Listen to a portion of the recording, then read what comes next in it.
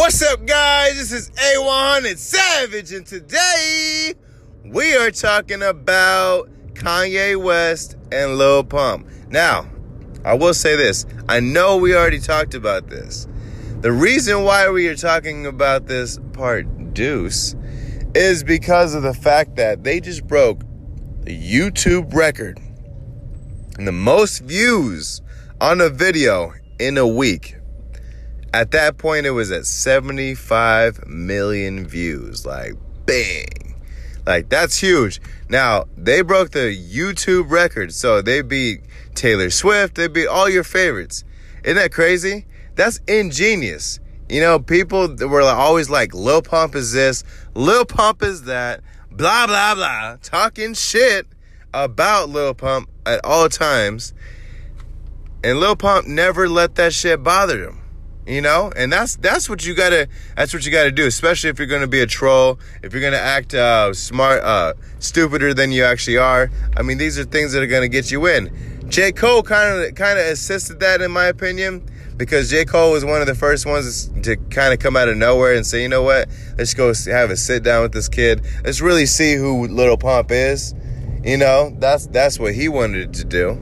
And he got to know him. And I'm sure Kanye West watched that episode and was like, you know what? I fuck with him.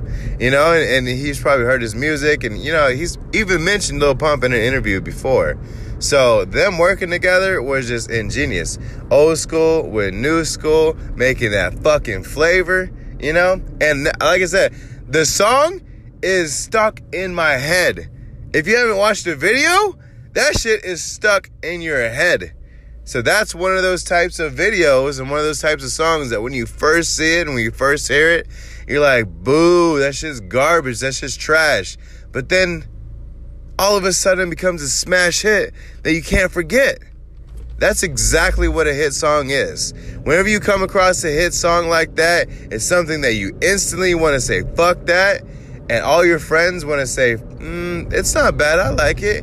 And you're like, why? How could you ever like this fucking song? It sucks and blah, blah, blah. All he's talking about is this. All he's talking about is that.